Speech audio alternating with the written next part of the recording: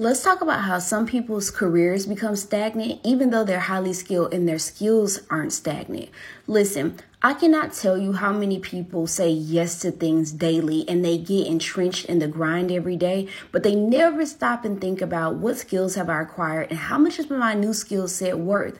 So they stay in environments where they're underpaid. And typically when these people decide to make a move, they realize that they were missing out on thousands of dollars. So make sure that's not you. Make sure that you're not just continuously saying yes without evaluating your skill set and what it's worth in the current job market. Make sure that you're making your next move your best move. And doing without evaluating isn't always the best move. Bye, you guys.